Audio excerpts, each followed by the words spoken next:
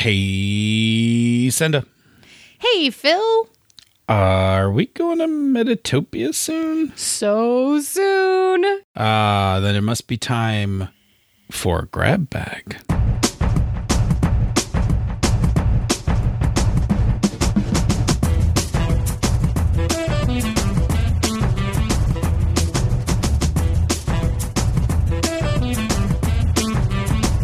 And welcome to another episode of Panda Talking Games. I'm one of your playtesting hosts, Phil.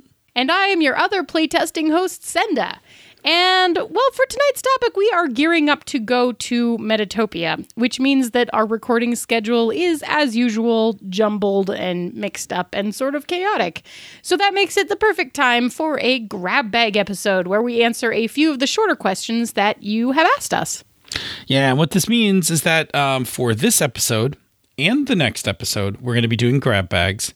And then the episode after that will be our Metatopia recap. Yep. So let's get this Grab Bag started. Phil, what is our first question? Jade Prophet on Twitter asks, what are the pros and cons of running licensed games? Star Wars, Dresden Files, and Firefly are just a few that come to mind. I'll add one on to that, Jade Prophet. Marvel in all of its incantations. Oh, man, yes. So cool. For people who don't know, when we do Grab Bag episodes, we don't actually do notes for these. Woo-hoo! So let's spitball this. Let's talk about pros first. What are the pros of running licensed games? I think the big major pro is that you have a very developed world, universe, etc. to play Canon, in. sure. Yeah. So Absolutely. you have this cool layer of canon. You know how everything works. You don't have to start from scratch. And there's a good possibility that other people hopefully will know or be familiar with those licenses, right? So again, you're not starting from scratch. It's really easy to get everybody on the same page about what kind of game you're running because, you know, if I say Star Wars or I say Firefly, right? Like that's a specific type of game experience, right? Yeah, absolutely. I'm 100% with you. I think that the two things that you just mentioned, both canon and the draw of an established world, are probably the two biggest reasons people get into these games.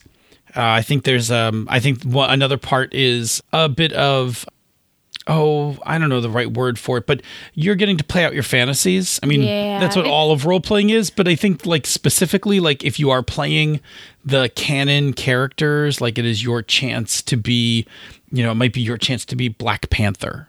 You right? get to fanfic your own table. Yeah. And there's definitely some value. Like there's definitely some value in that, right? Like there are people who really, there are people who really enjoy that. Now, there are also people who enjoy playing in that universe but don't want to play the characters. Yeah, which is actually me, because I'm always like, I don't feel like I will do this justice in an improvised kind of way. I get agree. imposter syndrome. I agree. It's actually not my inclination to play the exact characters. I like to play in universes, but not the exact characters. So like if I was going to play the new Star Trek game, I would, you know, from Modiphius, I would definitely make my own crew, my own ship. Right. Yeah. And that would like absolutely without a doubt. Like I would never consider playing like Picard in the Enterprise or anything like that. Like would never do that. Right. I've been in a game where we played the actual Firefly crew. It was very difficult for me. Yeah. It's hard. Some people are probably really good at this. I just am not one of them. It's hard for me to jump in and just based on like my memories of a television series, try to make assumptions about how to act in that character's way. Totally with you. Yep. And like some characters are easier than others to do that with, but like we talked last time, I think it was last time, about character competency versus player competency. Right. And this is one of those times that happens a lot because if you jump in, like I think I was playing, oh no, what's her name? The adorable one who takes care of the ship. Kaylee. Sorry, my brain isn't working super well. So I was playing Kaylee, and like she has a very bubbly personality, right? But she's also got like undercurrents of all sorts of other things happening, and it's difficult to then feel like you necessarily have or for me, it was difficult to feel like I had the room to like just jump in and expand and create a character from that basis, because she's already a very well-developed character. And I was like, I might be doing it wrong. Yeah. Right? Which is a weird thing. So I guess that's a con that is tied into a pro. Well, and I think that I'll play off of that to talk about one of the other cons, right? So one of the other cons of this is that these kind of games may attract the kind of person who is the super fan. Yes. So this is one of the things I was thinking about too. Yes. Right. This is the kind of person who's like, who bristles if you don't get every detail of the world right. Like, no, that is not where the Tholians, that is not where the Tholian space is located, like, you knob. Like, right. So it can be a lot of pressure to play in a canon that has, like, a heavy fandom. Like, a heavy fandom and a vast universe, because if you have a heavy fandom mixed with a vast universe, the heavy fandom knows all of the details of that vast universe, and that is a lot of information for you to absorb as a GM. Yeah. Like, there are some games that are worse than this than others, right? Like, so Star Wars has some really heavy fandom and a pretty well-defined and universe, and even more so if you still allow the expanded universe into it or whatever. But then I think there are other ones like, so I'll say this, and I think some people will disagree, but I'm okay saying it. So then there's other ones like Marvel, where yes, there's like a hugely established canon, but comic books are so convoluted by restarting and doing things over and whatever, that like that canon is more malleable. Plus, comic books very especially if we're talking about Marvel, right? Marvel has universe designations. So one could easily say, oh, we're playing Marvel, but we're not playing 616, which is the comic book universe. Yeah. So now, once you do that, like, you are allowed to kind of bend whatever pieces you want, because you're like, yeah, but that's how it happened in this universe, right? Right, exactly. I totally just finished a superhero game, and literally one of the tropes that we played into was the multiverse, right? Oh yeah. I mean, I love multiverses and stuff, and I actually love that Marvel has designated theirs with a numbering system. Yeah. I'm going to give another con real quick, so that we don't dwell too long on this question. Let me give a pro and a con from a publishing side. Yeah. All right. So the pro from a publishing side of this is that access to one of these licensed games gives you access to the licensed artwork. Which means that these books tend to be gorgeous. Yeah. Right? Very rarely do you see a licensed product not look amazing. Okay. The con to this is that it is a licensed product, which means that the IP creator is still holding the license to it. And that means they get a say in a number of things. They get a say in how much money they make.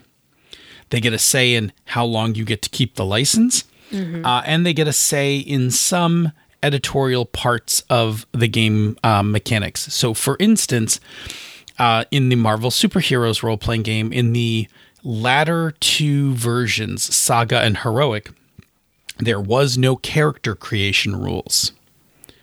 Marvel didn't want you to make your own superheroes. They only wanted you to play their superheroes. And so Saga wound up creating or designing character creation, but it wasn't a core game. I'm pretty sure it wasn't core game. If I'm wrong, but I'm pretty sure that it came later. But Heroic also did not encourage you. I think it had some rules for how to make a character, but it wasn't like it wasn't like other superhero games that had like a full array of mechanics for creating your characters. Right. And that was part of Marvel's deal. The other part of this is that books sometimes have to go back to the publisher for editing, which makes the development cycle much longer. Yep. And then lastly, at some point, the license holder may pull the license. Yep. And they can. And they can. And that's what happened to Marvel Heroic, right? Marvel Heroic just stopped one day. Like everybody loved that game and they were doing all sorts of cool things, and then it just stopped. And that's probably one of the biggest dangers of running a licensed game, is that if you're okay running with just a few books, that's great. But I would never depend heavily on a continued output of books, because sometimes these contracts are signed for X number of books or whatever. Like there's going to be a sunset date. Now, there's a sunset date on most product lines, but I think that it's like a little more tenuous when we get into licensed products, because it's not just the publisher who gets that to make that decision. It's also the license holder.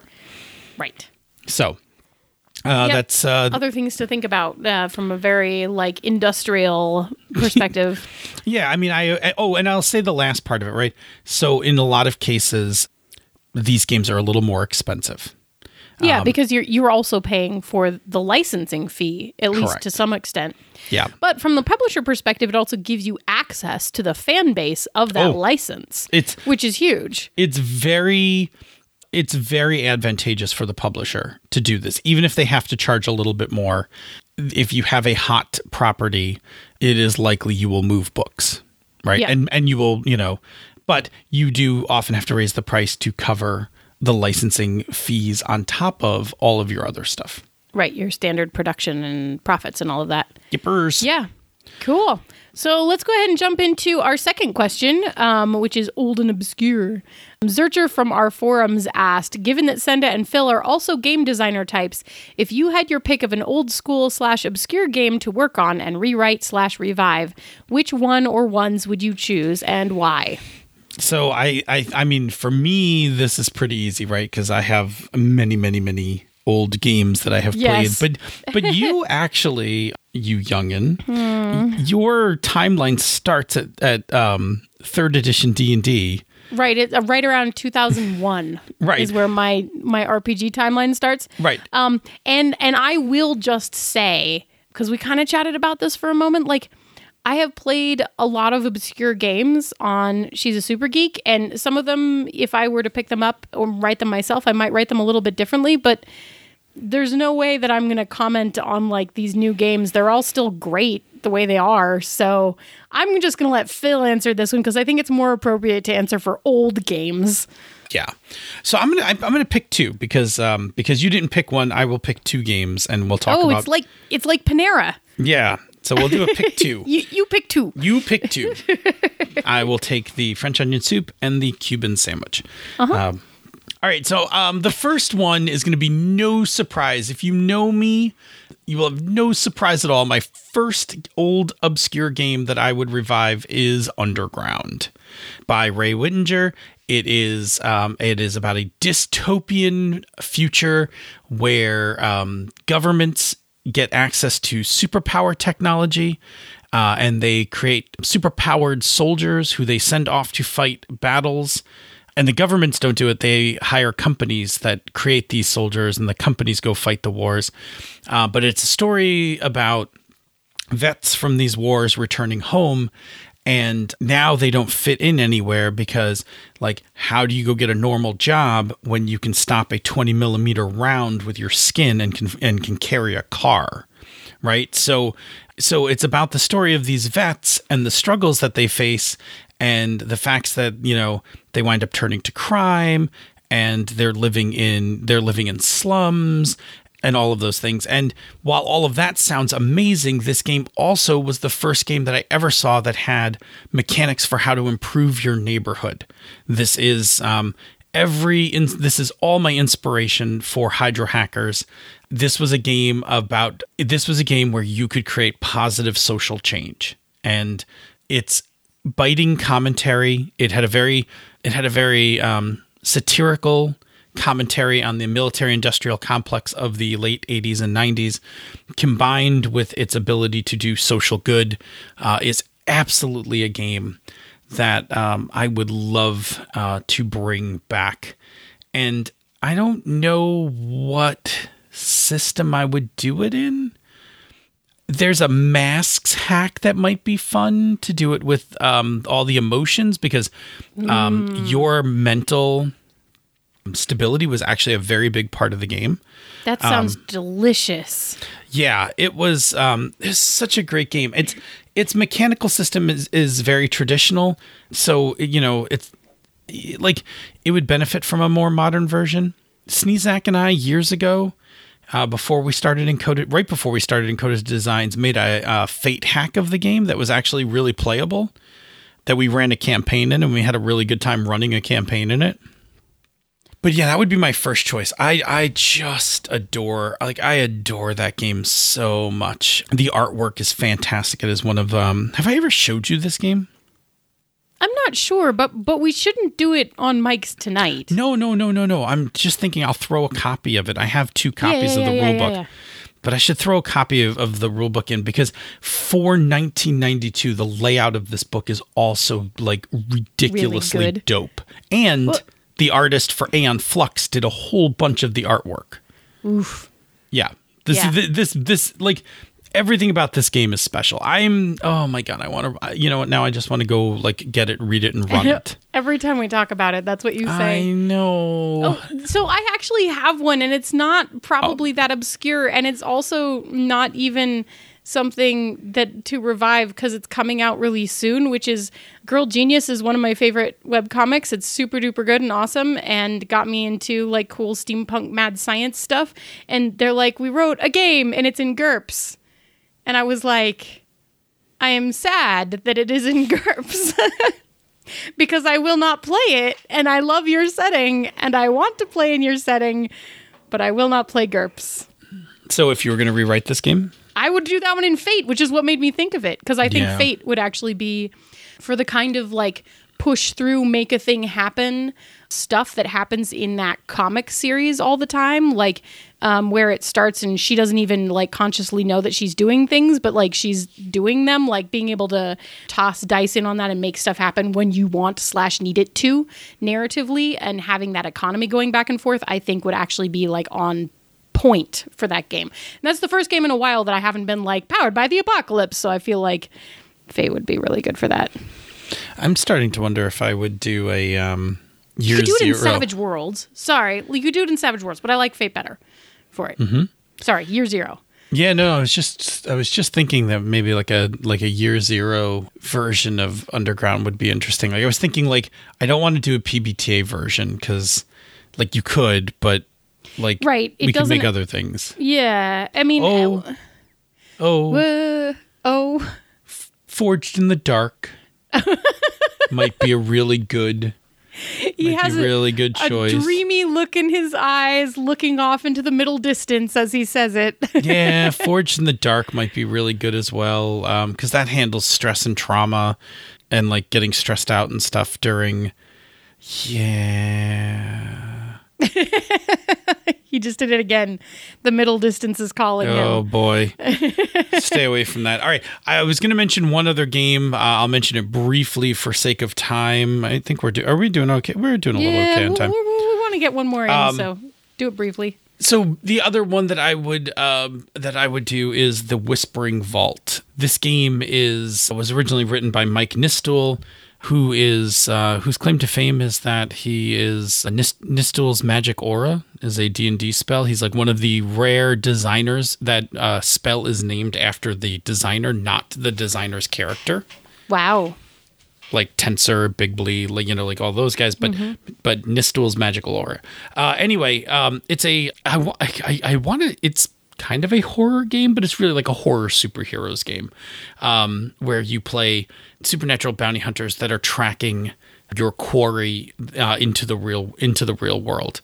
It's a super evocative setting. The system's not so.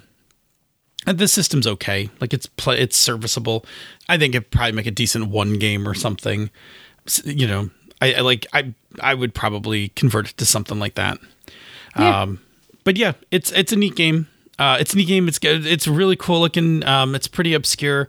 I actually own an original. I own an original copy of it as well as the first publication of it by Pariah Press. But I own the one that Mike Nistule like handmade and like sold at Gen Con in like the 90s with the comb back binding. Like it's not even a real Like, it's not even a real binding. It's like the plastic comb. Oh, I got it in an auction at Gen Con. Like, it's a keeper. Anyway, and it's got a badass symbol. I almost got a tattoo of that symbol. I was very close in the 90s of getting that symbol tattooed on my shoulder. Anyway. It was the 90s. What can I say? Yeah. I wasn't mocking you. Ask the next question. The next question, our last one for this evening, is all about spoons. Blake Ryan on Twitter asks, what about self-care, managing spoons / mental health when it's you versus when it's another? There's a lot of gamers out there with anxiety and depression. I've had both. I have one, and I sometimes get the other one. Yeah. Right. Me too.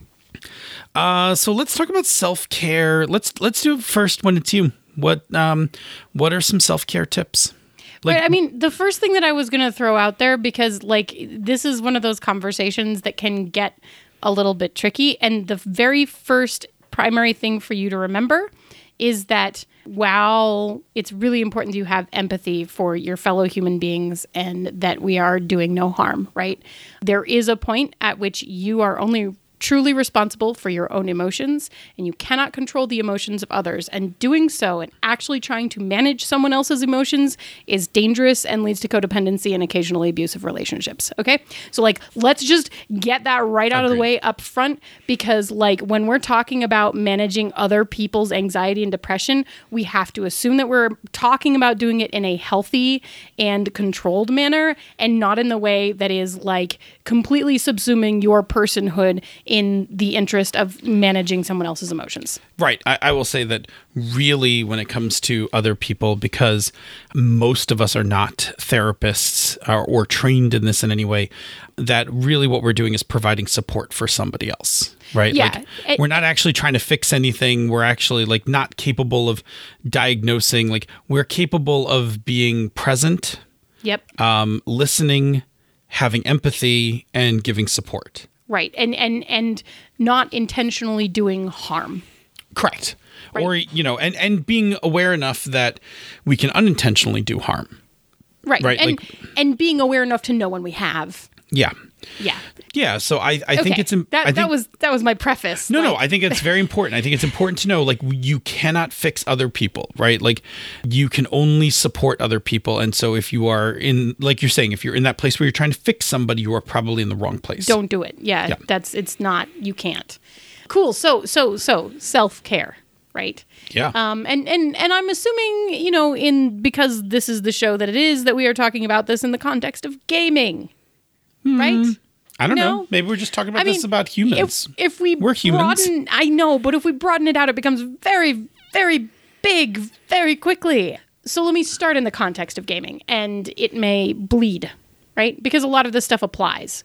So to me, self-care in gaming is using and having things like safety tools at your table, using lines and veils, communicating with the people around you about your needs and your emotional state and all of those things so that we can act on that to specifically take care of each other, right? So this applies to the greater world and in general, because it's really about communication. Sure. I mean, to tack on to that, I would also say that you should not use a game as a therapy tool unless you have gotten the consent of everyone else in the gaming group. Like, do not ambush a gaming group to work through a traumatic experience you had by doing it in the game without warning everyone else first, right? Like, right. It is, I'm not going to say it's okay. I'm going to say that people do sometimes explore their traumas using a role-playing game. And the correct way to do that is to get everyone else on the table on board so that they can proactively watch for your safety. Right. Or sometimes you may even be just interested in playing something that happens to brush up against some stuff, or has the potential to slip into that, right? So like in my in the last version of my Tales from the Loop game, which we fast forwarded into the 90s because we were impatient and couldn't wait for things from the Flood, I ended up playing a character who was engaged to another character at the table. And he had the potential to be played very much like my ex-husband. And I was really interested in seeing, like, it was creating this super weird, tense love triangle-y, like, nonsense. And it was, like, so good. And I was, like, really interested in the idea and the concept of having that weird relationship stuff happening at the table. But before we started that game, we had a pretty serious conversation about what could fall into that relationship and what couldn't, right? Mm-hmm. Like, we had a very serious conversation about that. And to me, that was self-care, because that was me both setting up some boundaries and, like, making sure that I wasn't going to accidentally use that as, unintentional therapy in a way that might be traumatic to the people around me. Yes. Right? So that's my personal, like, game table example is, like, but that's a moment where we sat down and I was like, okay, I'm super interested in this, but here are the things that are off the table for me, because this will make this not a fun experience for me. And this will make it a spoon eating experience instead of a spoon giving experience. That whole game was extremely spoon giving. Part of the reason for that is because we had a lot of communication up front about that stuff. Yep. Yeah. So self-care, so when it's you, and then when it's someone else, I mean, some of the same things apply. Like, I do think, like, in terms, if we're talking about gaming and self-care, I do think that having boundaries, like, limits to how long you're going to play. Yeah.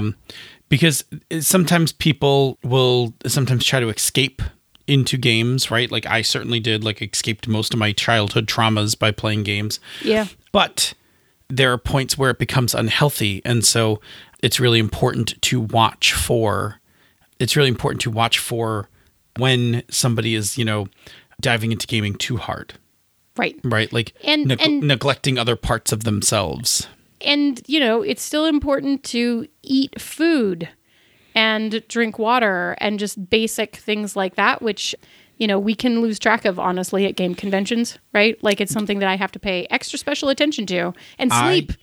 As a cautionary tale, a good friend of mine, 10 years ago or so, went to their first large convention and had their first manic episode. Whew. And I saw them in between sessions, and they were very manic. And I originally was like, oh, yeah, that's what happens when you go to a big con, big con convention. But only to find out that later, like, one, he had promised a whole bunch of things from being at the con, and then two, crashed. Oof. After the con, right? So there is a point of not overdoing it when you go to con spaces and things like that, and not getting too revved up. And, the thing I always say, right? Never make a decision when you're too happy, too angry, or too sad, right? Yep. So if you're feeling super happy, even possibly manic at a con, like, don't agree to run 100 games or sign a contract or any of those things. The other part of this then would be to be very cognizant that con drop is real. Yeah, con drop is super real. Con drop is a thing. It's a thing you and I actually make plans for. Like, I purposely clear out my schedules the week after a con because there's a level of physical and then emotional exhaustion that goes with having been so connected to your people and then going back into the real world. Yeah, it's definitely a thing. Cool. So I think there's like way more we could talk about with that question, but I think we're going to keep it reasonably quick. Yes, because we are also not licensed therapists, and all the advice we're giving is completely just from our own experiences. So it's safer for us to have dispensed some advice and now move on. Yeah. Before we close out this show, this grab bag episode, tell me about another show on the Misdirected Mark Network. Yeah, on Bonus Experience, Ray and Monica are two old friends exploring gameplay and design through the lens of diversity, while also sharing some of the dumbest humor gaming has to offer, including peanut butter and onion sandwiches, La Croix. Actually, I hear Bubbly is now the one. Yes, Bubbly's winning out. And Margaret and her mimosas. And I got to do a lovely panel with them at Gauntlet Con about Podcasting 101, and they are fantastic. And we'll see them at Metatopia. Where we're not doing a talk with them, are we? We're doing our talk with Rach, right? Yeah, we're doing our talk with Rach and James Malloy. Yo, that's cool. Yeah. It's really good. Cool. If you want to reach us, want to give us a topic for the grab bag, because that's a thing you can do. Senda, where do people find us on the internets? Well, you can find us on Twitter at Pandas Talk Games, and you can find us on the Misdirected Mark forums, which are misdirectedmark.com, and there's a link up there, /forums. Or is it forums? Whatever. I'll fix this in post. And if you join the forums now, you can still be entered in the competition for a little bit longer. There's a contest going on to get some awesome handmade dice bags. If you like better, you can drop us an email, panda@misdirectedmark.com. And Phil, once they have connected with us in some way like that, what can they do with that information? As I just mentioned a few seconds ago, you can send us your topics. We love to do shows about things that you love or are curious about or just want to hear us ruminate on. So send us your topics. We will find a way to get them into the show one way or another, or as my mom would say, by hook or by crook. Yeah, so please send us your topics and we'll get them onto the show. Now, if you like what we do here elsewhere on the Misdirected Mark Network, you can support our Patreon campaign. Patrons, you can go to patreon.com/MMP. Patrons of the show get all sorts of good things. They get access to the Slack room for life, access to the bonus outtakes from this show, the after show from Misdirected Mark. You can occasionally get goodies from Encoded Designs as we make stuffs. And sometimes we make some other stuff. Right? Like sometimes like show like song parodies, and maybe our patrons could also get your harp song now that the Sasky patrons got it first. Oh, you think I should release it to both? Yeah, I think so. Anyway, the other thing we like to do is to shout out to our patrons. And so tonight, Andy Olson, the Duke of Dice, thank you very much. Andrew Demps, thank you very much. And Ryan Bolter. They are fantastic. Indeed. Thank you. There's a thing that you can do if you are already supporting the Patreon campaign or unable to support the Patreon campaign that makes us very happy. It's pretty easy to do, and it involves a new app on my new iPhone that says podcasts. Yes, well, that app has existed for a while. You just haven't had an app, an iPhone. Correct. So what is that thing you can do? I've been using that for a while. You can leave us a rating or review on Apple Podcasts or the podcatcher of your choice. Every new review we get really does actually help new people find the show, and it gives us a sense of artistic validation. So if you leave us a review and it's not on the U.S. Apple Podcast Store, because it's really hard to check other places, please let us know, because we will go find it and read it and be super duper happy about it. And thank you so much to everyone who has already left a review. Awesome. Say, Senda, show me how you would run a Steven Universe game. Yeah, that would be cool. Show me what you got. Show me what you got. Show me what you got. Show me what you got. Show me what you got. Show me what you got. Show me what you got. Show me what you got. This show is a joint production of She's a Super Geek and Misdirected Mark Productions, the media arm of Encoded Designs. Show me what you got. Show me what you got. Show me what you got. Show me what you got. Show me what you got. Show me what you got. Show me what you got. Bloop. Let it click. Waveforms, Did let it click. Right? Uh-huh. Yeah. For you parents who have kids who have Beyblades, you know that song. But for the rest of you, you probably don't. But Beyblades are like about the coolest kid's toy that ever existed. Let's have a dreamy moment. We're going to have a daydream. Ready? That's why I kept my harp here. Do they teach you that? Like, is that a thing they teach you, how to make the dreamy sound?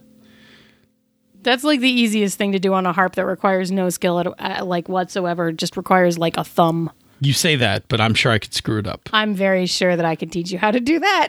I watched Joanna Newsom teach Larry King how to do that.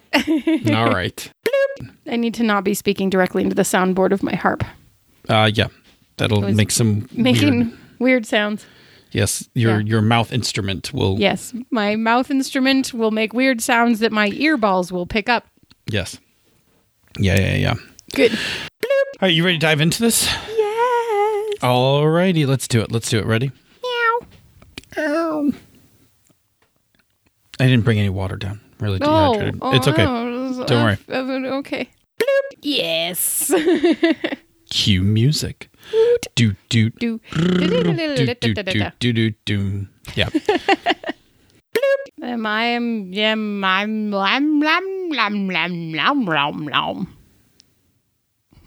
That's not how we get to a short episode. I know. I just tried to say words, but I don't know what adjective to put in there now. I think you're the other playtesting host. Oh, okay. Well, good. I know. I want like a sound of like one of those things, like the Like a bag or... Well, no, like the thing you crank, like where they like Oh, they pick out like the no. bingo balls and stuff. Like We were supposed to do that at the end of the show. We used to do something with that. right. was Anyway. it? Oh, I don't remember. It was like 100 episodes ago. It used to be a thing. Show me what you got. Show me what you got. Show me what you got. Okay, 39:43. We're like just ready to Woof. like right to the wire. Woof. Woof. Okay. Okay, we're Okay. gonna go, folks. We're gonna go. We're going to go do the B show. We're gonna go do the B show, The B show. and we'll catch you on the other side. So, say goodbye. Bye. Bye. Stop.